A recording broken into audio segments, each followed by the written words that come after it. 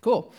We'll get into the scripture in a minute, but I do just want to prep it by looking at a couple things.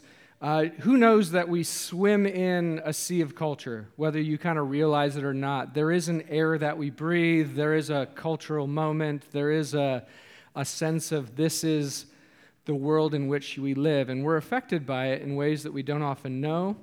It's kind of like, I just thought of this now, but it's kind of like those, the pink birds. What are they called again? Flamingos. There we go. It's kind of like the flamingos. You know, flamingos aren't born pink. They actually get pink by what they eat. And if they stop eating that thing, their color fades. And so we're like that a little bit. We absorb that which we eat, that which we drink, that which we breathe. And our culture shapes us, whether we know it or not, which is why it's important that we're shaped by the Word of God and by the truth. And there's a few things that I think we're being shaped by in our culture that we need to pay attention to as we look at Hebrews 5 and 6. So the first one of those is that our culture and our technological advances, we live with technology in such a seamless way, we need to pay attention to the way that it conditions us to expect quick results. Research has indicated that our ability to defer gratification, in other words, to hold out and wait to receive pleasure or the thing we want, is at an all-time low. So they've done incredible studies. You guys are probably aware of some of this research. There's a funny example. When I was a kid, we used to have to make appointments to watch TV. It wasn't like you could just pull up your favorite thing and watch a season of it.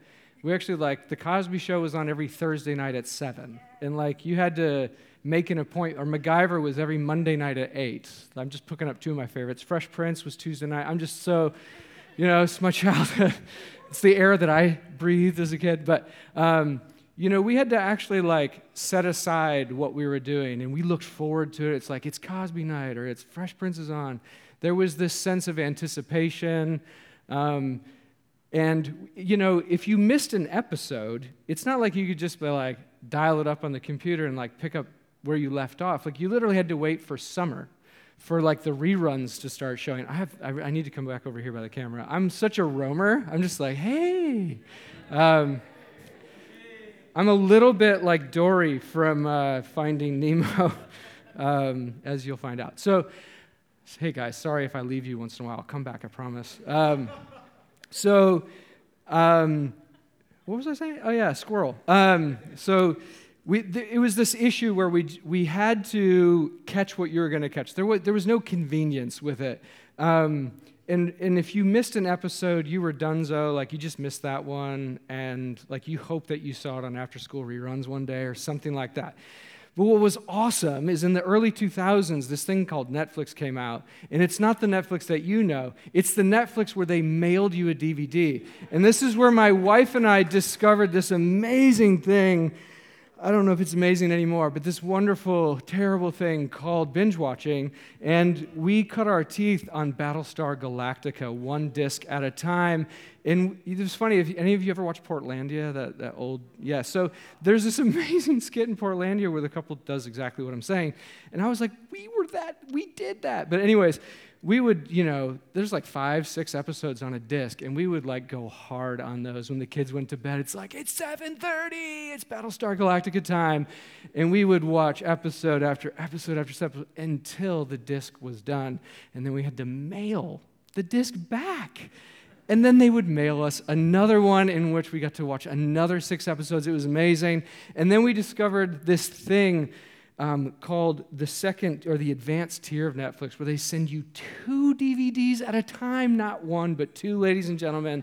So you can watch not 5 or 6 episodes, but 10 or 12 in a row. It was a whole new world for us. Our patience was dwindling even as we were doing it. And then a couple years later, this amazing thing called streaming came out, where magically Battlestar Galactica was delivered to us in zeros and ones and turned into moving pictures on my television. And I'm out of breath because I was so excited, and I haven't breathed for a couple minutes. But somehow we got through 8 seasons of 24, 7 seasons of Lost in about 6 weeks. which left us with 5 needy kids, 4 hours of sleep, 3 pounds of gained weight, 2 weeks of catching up to do, 1 marriage looking for another show to watch, and 0 patience. And apparently we're not alone, because all of you sleep with your phones. You can't wait for the morning to get your messages and to read them and to respond to them and see what somebody said and comment. Not all of you, but 60% of you. 3 out of 5 raise your hands. I don't know who you are, but it's fine. And we have Amazon Prime delivery. We're like, for $99 a year, well, it's whatever, $200 now, but 2-day free shipping. 2 days free shipping? That's like a miracle. Then they introduced same-day shipping. I'm just like, I don't know how they do it. They are using slave labor for sure, but I'm still doing it. I need that pack of pens like tomorrow. And now, yeah, obviously, they're like beta testing drone delivery within an hour. All this to say, guys, our capacity for waiting has dwindled. And if you're paying attention to yourself in your own heart, you'll know that when you're waiting for something to load and the internet's terrible, or when the thing that you're waiting for doesn't come in. We have an inability to wait. We need to pay attention to what we're conditioned for. One researcher said this: instant gratification doesn't grant long-lasting satisfaction. Its entire purpose is to substitute the deep pleasure of earned enjoyment, or read gradually accumulated enjoyment, with the fleeting pleasure of instant enjoyment. Now, we don't have time to go into the brain chemistry of all of that, but if you look into that world, which I have thoroughly, you'll find that we're being conditioned, like sugar or cocaine, to expect the next best, greatest thing as quickly as possible. And it is a never-ending feedback loop of quicker now, quicker now. On top of this, another thing we're experiencing in our culture today is widespread just giving up. People are giving in. You see it all the time. I just can't anymore. There's a widespread sense of people leaving the faith and leaving the church. There's incredible sense of despondency, of hurt, of trauma in church situations, of expectations not being met, of I just don't get this anymore, of this isn't working for me anymore, or all the investment that I'm making and I'm just not seeing growth. I'm reading my Bible, I'm praying, I don't know, the world's not changing, what's happening? And people are losing heart. We're seeing things like suicide and hedonism, which is just another way to say, eat, drink, and be merry, for tomorrow we die. There's no purpose. Let's be comfortable. Let's enjoy life, Netflix and chill, and check out and hope for the best. People are giving up. And if we're honest, I think we'd all say that there's moments where we felt like giving up. I know that there have been for me. This is the culture that we're in. And the book of Hebrews, written 1,900 years ago, to a scattered group of Jewish Christians, has so much to say to our day and our age and our hearts. And so we're going to pay attention to that now. So Hebrews 5 and 6, if you want to open your Bibles, that'd be killer. If you want to throw it up on the screen, that'd be even better. If it doesn't show up, don't fret. You'll just listen to my soothing voice.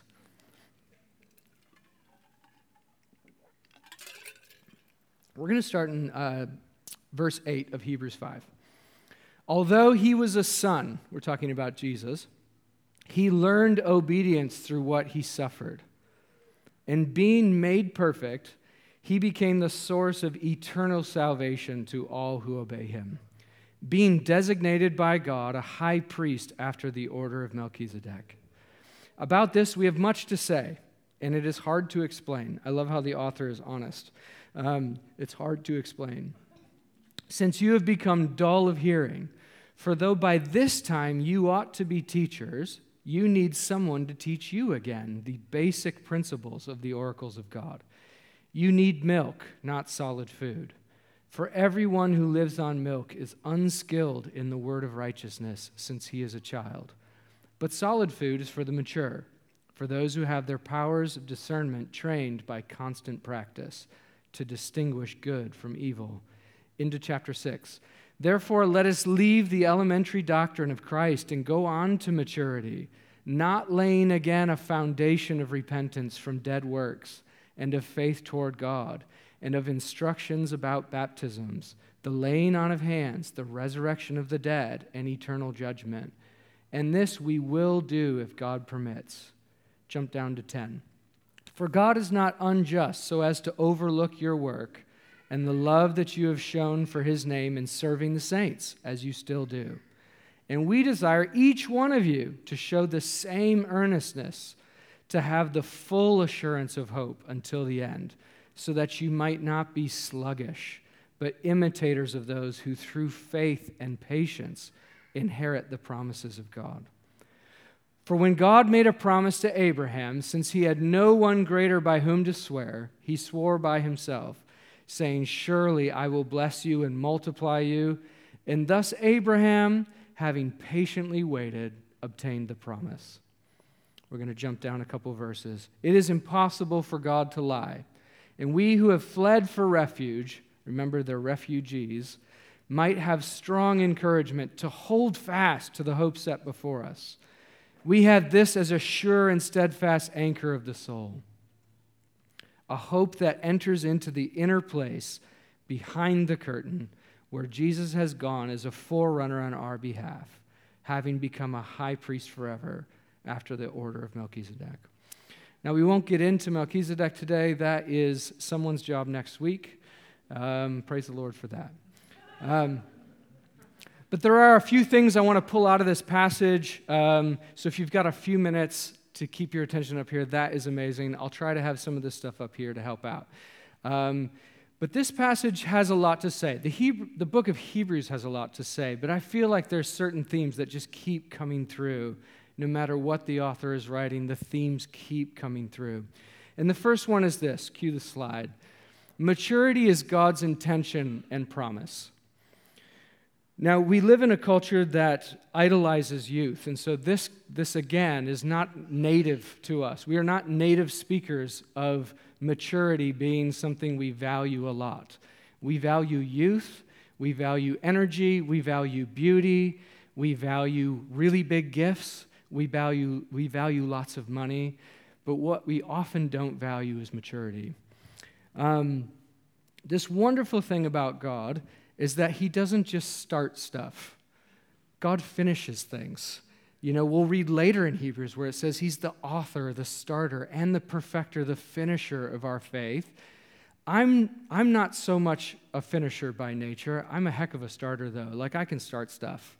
Like, I can start businesses, I can start programs, I can start ideas, but following through on those and finishing them is quite a task. It requires something that I don't have by nature. I don't know, some of you, is anyone a starter in here? Does anyone love starting stuff, but not amazing at finishing it? Yeah. Thanks, I'm not the only one. My wife knows this very well. The poor woman, she's not a thing. The poor woman has endured my ability to start and my difficulty to finish for 22.9 years now, and she's lovely because of it. I'm sure God's used me to mature her. Isn't that kind of God to do that? But thankfully, God's not like me in that way. God is a finisher. Creation's a great example. God just didn't stick man in a garden and he was like, cool, look what we did. That's it. God didn't just start something and say, yeah, you just, whatever, keep going. God is intimately involved with his creation, and he told Adam and Eve, go into all the world. He didn't say, just stay here in one spot and don't do anything. He actually gave them a job to do, which was to be fruitful, to multiply, to fill the earth, and to cultivate it, to bring out everything good in it and bring it out to its completion, to build cities, to build infrastructure, to create human flourishing across the earth. God didn't just start something. He set us in motion with an assignment, and he's intimately involved to complete it. So God is a finisher. He's a maturer. Maturity is important to the Lord. Let's look at Jesus. Look at that 5, 8, and 9 scripture, chapter 5, verse 8 and 9. It says this shocking scripture where it says Jesus learned obedience through the things that he suffered. I just feel like every time I read that, I'm Jesus learned obedience? What? I thought he came out of the womb good to go. Jesus came out of the womb the fully functioning Savior, the fully operational Death Star, like the one that can just function from day one. But no, the Bible teaches us that Jesus had to learn obedience. And how did he learn it? Through the things that he suffered. He learned it through the challenge, through the difficulty. Jesus learned it through growing up. He learned it through maturity. And it says this, and being made perfect. I mean, when we're talking about Jesus, talking about perfection is not hard to imagine. But when talking about you and I, it gets a little more difficult to imagine. But the thing is, friends, is that God wasn't just talking about Jesus. He's talking about us. He's the author and the perfecter of our faith. And it says when he returns that we'll be just like him. God has a plan in mind, and it is to mature you. It is to grow you up. It is not to live some always a child life, some Peter Pan existence of play and carefree and sit back and watch. God is intimately involved in calling all of us to action and to maturity. That word perfect, and I'm not going to go all Greek scholar on you like crazy, but we'll just do like not even 101 level. We'll do 01 level. We'll just do like, so that word perfect, Jesus being made perfect, is the Greek word telos, T-E-L-O-S, telos. And that word obviously means to be made perfect, but you know what else it means? It means to bring a process to conclusion, to complete something, as in a race, to finish. It means to bring to full strength and to full capacity usefulness. It means to mature, in a simple English word. It's easy to remember this if you think of like a pirate's telescope, where they're like, "Arr," and then it's like, they pull out the thing. And it's called a telescope because it teloses. It expands to a finish point. It matures, if you will. It grows to a point where it finally finds its usefulness. A telescope all mushed up, I think, would probably be blurry. Haven't tried it, but it's probably what happens. Anyways, but if you pull that telescope to its full limit, to its completion, to its perfection, it's useful in the hands of the pirate holding it. If Jesus required learning obedience through suffering, I imagine that might mean something for you and I. I imagine that might speak to the reality of challenge and suffering in our lives. It might speak to the reality that life is not easy and never is and never will be. It might speak and hint to us that we might be perfected by the things that we suffer as well. And the writer to the Hebrews is saying, hey guys, listen, I know life is hard. I know you want to give up, but giving up is not an option because God wants to bring you to maturity. Yeah, thanks. There's that familiar James 1 passage that picks up this idea. In fact, he uses the same words a couple times. You guys will remember this. Consider it pure joy, my brothers and sisters, whenever you face trials of many kinds. This is another arresting scripture, one that makes us stop and go, wait, what? Whenever you face trials of many kinds, consider it pure joy? I don't understand. Well, he goes on. Because you know that the testing of your faith produces perseverance. And we need to let perseverance finish, or teleon, finish, telos, same word, its work so that you may be mature. Teleoi, same word again. So we need to let perseverance finish its work so that you can get finished, so that God can finish you, so he can complete you, so that you're mature and complete, lacking nothing. Again, the author to Hebrews, we mentioned it already, but in Hebrews 12, that great passage that says, and we lay aside every weight and hindrance, and we look to Jesus, the author and perfecter, the teleiton of our faith. Same root word again, the finisher, the perfecter, the one who brings us to full capacity and full usefulness.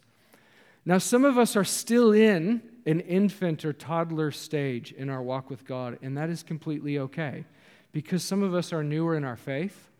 Some of us have just recently been born again. We've been added to the kingdom of light and pulled out of the kingdom of darkness. And some of us have been left in a state of immaturity by our circumstances or by our lack of cooperation. And God wants to call us further. It is okay to be right where you are. It is okay to be right where you are right now. God is accepting, He's kind, and He's generous. But in His generosity, He wants to give to you. He wants to fill you. He wants to mature you. He wants to extend you like a telescope reaching its full usefulness. God wants to extend us all.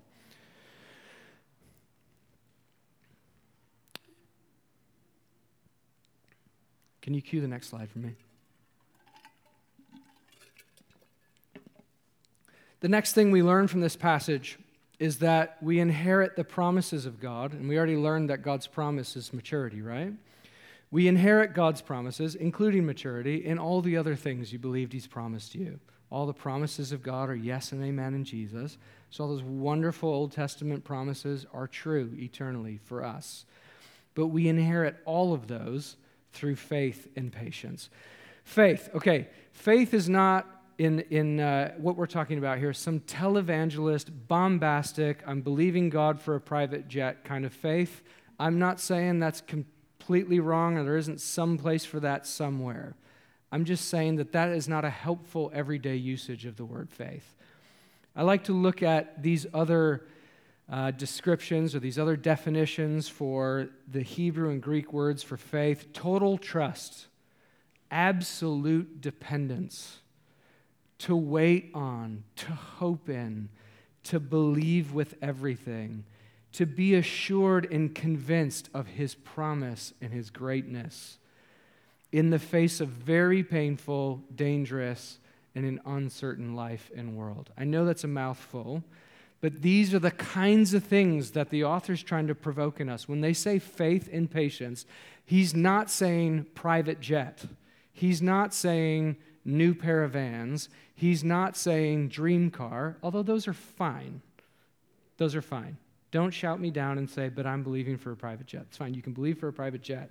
But what we're talking about now is the kind of elemental trust in God that transcends all of our hopes, desires, beliefs of any other kind. This is the I have no other option kind of faith. This is the I am all in kind of faith. This is the double down, I'm putting all my money on the table kind of faith. This is the if God doesn't come through, there is nothing else.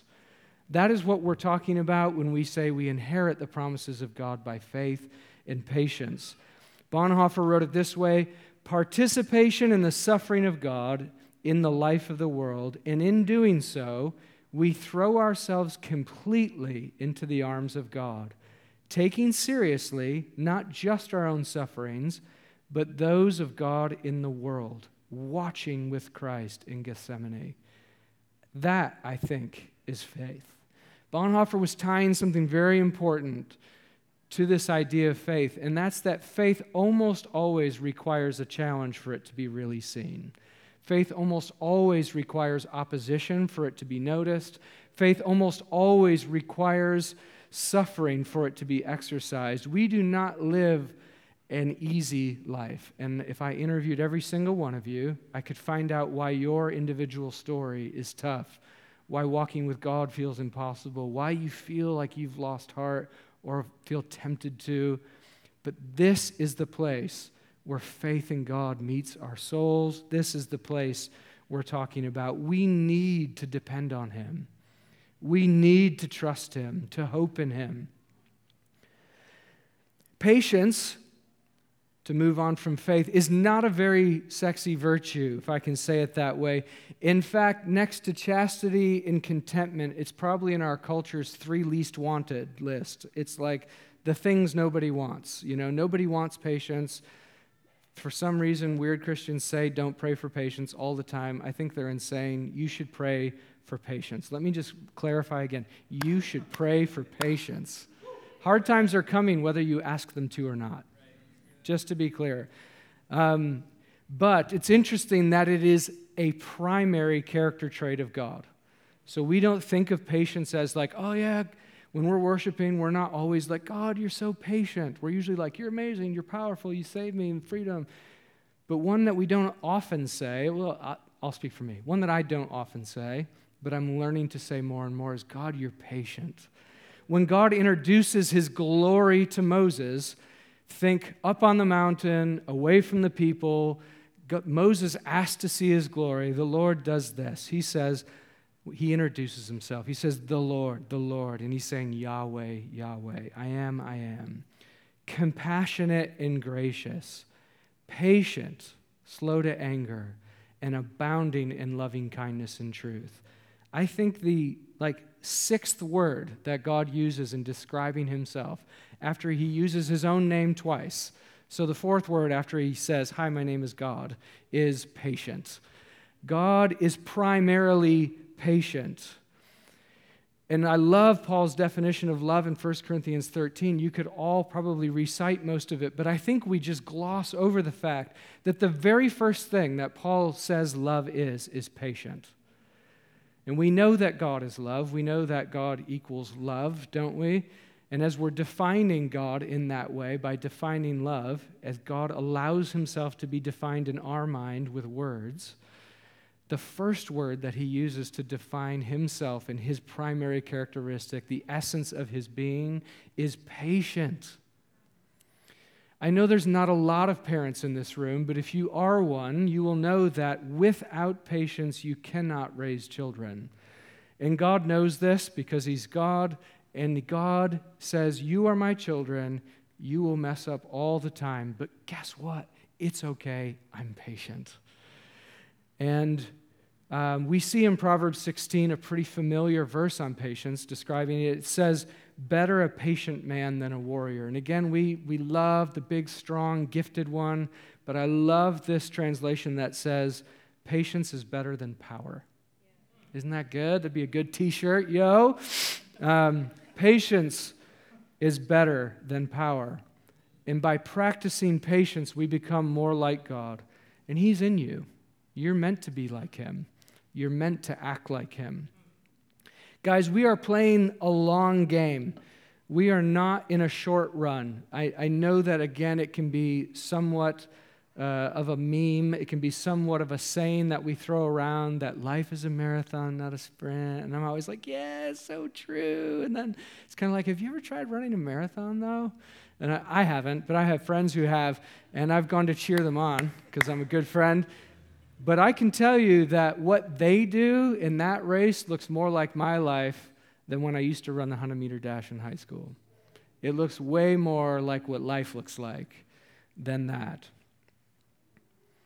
We don't play the long game very well. Again, I mentioned it earlier, but we are addicted to instant gratification. If it doesn't come quickly, most of us opt out. And God's calling us to something else, guys. We are following biblical examples who played the long game. You look at Abraham, who was promised children, and it was decades. You look at David, who was promised a kingdom, again, over a decade. In fact, it was just one battle after another trying to inherit what God had for him. And David inherited his throne, the promise of God, by faith and patience. He didn't take it by force. He could have. He chose not to because he knew that that wouldn't please God. Look at Joseph. At 17, he's giving these grand dreams to rule over his brothers and the nations. And like, what an assignment. What a call, right? Like, amazing dreamer. It was at least 13 years before Joseph got to see any of that. And he's enduring prison and slavery and beatings and imprisonment on his way. Guys, we are playing a long game. Most of you, I'm very aware, are younger than me in this room. And I'm not saying that to be condescending. I still feel like I'm your age. I probably told lots of you that. I don't feel like an old guy, although, I am. Yeah, super old, yeah. But I don't feel like one. Unless I'm playing soccer, Jake Tirabassi, then I feel old. Or my kids are like, hey, have you heard of this artist? And I'm like, dang it, I haven't kept up. I haven't heard of them. They sound amazing, though. I love that we've transitioned now to my kids showing me good music. It used to be the other way around, and I love this now. I'm playing the long game. I invested into them how to have good taste in music, and with the exception of a couple of their affection for country, they did a good job with that exception. So now my kids show me music, and I'm like, this is good. Good taste. Good job. Peyton, Mercy, Madeline, wherever you are, Sim, your day's coming soon. Micah, you're out there somewhere over the internet, ones and zeros, hi. But guys, we're playing a long game. Just to be quick, in my own life, I've received promises from God, and maybe many of you have as well. When I was young, God spoke to us about going to the nations. Shelley and I just knew prophetic words. It was in our own heart, all the stuff confirmed before we were ever married. We get married, and we're like, this is it, guys. We are going, Shelley and I, we're getting married. We're out. Like tomorrow, we're going to the nations. We're going to live in Africa. It's going to be amazing. We're going to adopt 37 children. It's going to be super cool. The gospel is going to go. And guys, we lived in Wisconsin for the next 20 years. 2 decades. Most of you are just older than that.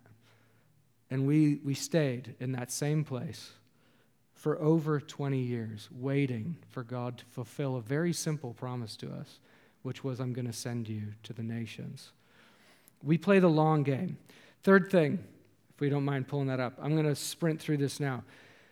Guys, in light of our receiving of the promises of God through faith and patience, and in light of God wanting to mature us, what do we do? And the author is amazingly clear that we cooperate with what God's doing. If you read through this, we'll see. The first thing, as we cooperate with God in the work that He's doing, is from 5:8. We learn obedience.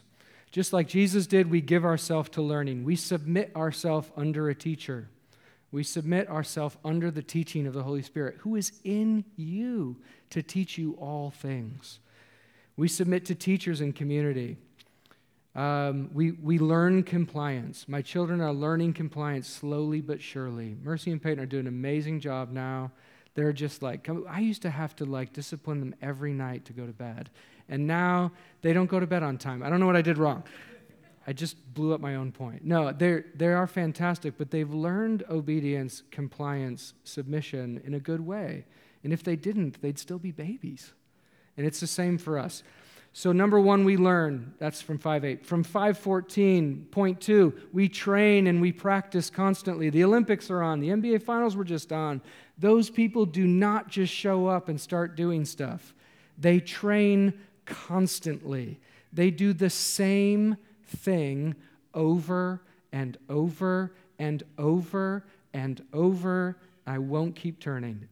Guys, excellence and maturity comes through training constantly. Number 3, we go on. This is from 6 verse 1.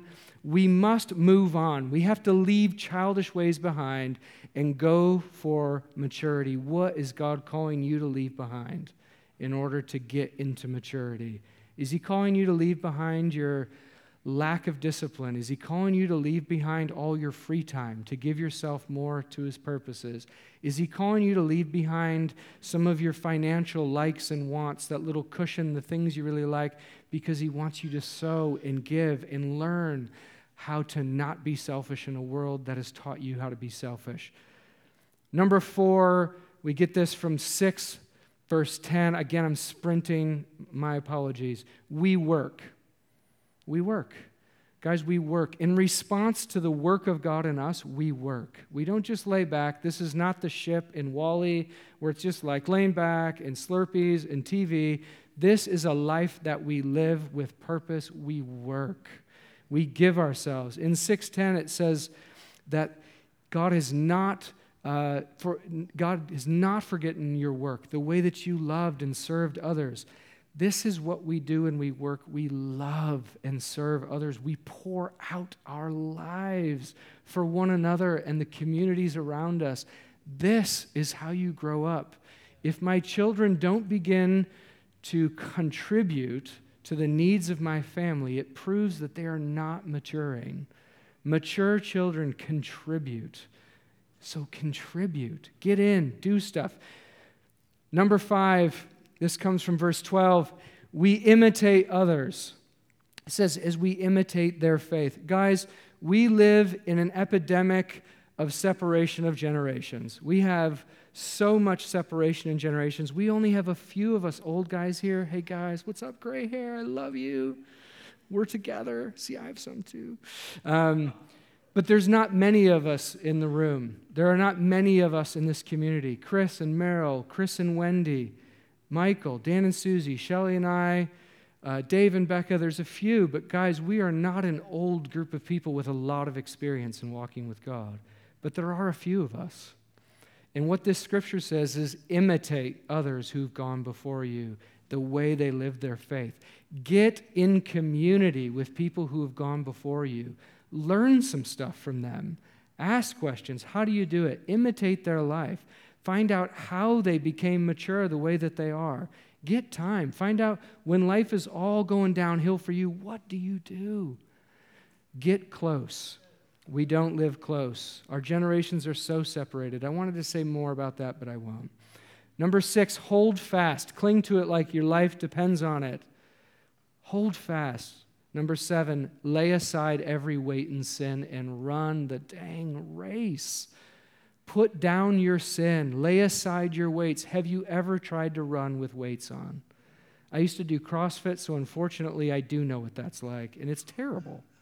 It's the worst, running with like these kettlebells. And you're like, it's awful. Anyways, lay aside. Those are not for the race. The weights are for the training, not for the race. Put the weights aside. And guys, our sin and our distractions weigh us down. Lay them aside and run. Conclusion. Cue the slide. Number 1, maturity is God's intention for you. Number 2, we inherit the promises of God through faith and patience. Number 3, give yourself to cooperating with God in your maturity process. Lamentations was written during the exile of Israel, and it's this book in the Bible that just is a lament. It's a poem about the destruction of Israel that was precious to the people. And it says this: the steadfast love of the Lord never ceases. His mercies never come to an end. They are new every morning. Great is his faithfulness. The Lord is good to those who wait for him. He's good to those who wait for him with patience. And the soul who seeks him, it is good that one should wait quietly for the salvation of the Lord. Guys, I want to say what Paul did at the end of his life when he said, I've run the race. I have fought the fight. I have kept the faith. Now that I'm middle-aged, these kinds of things start coming to my mind. My mind is now filled with how am I going to finish rather than how am I starting. And guys, I want to run the race. I want to say at the end that I ran it and that I finished it. And I know all of you in your heart of hearts do as well. But it's hard to imagine when you're at the beginning because it's the excitement of the beginning. It's the excitement of the early years. But we have to have those who've gone before us who can say, I've been young and now I'm old and I've never seen the righteous forsaken. Guys, do not give up. Give yourself to maturity and let God do in you that which he wants to do. Cooperate with him, I beg you. You will not regret it. Let's pray.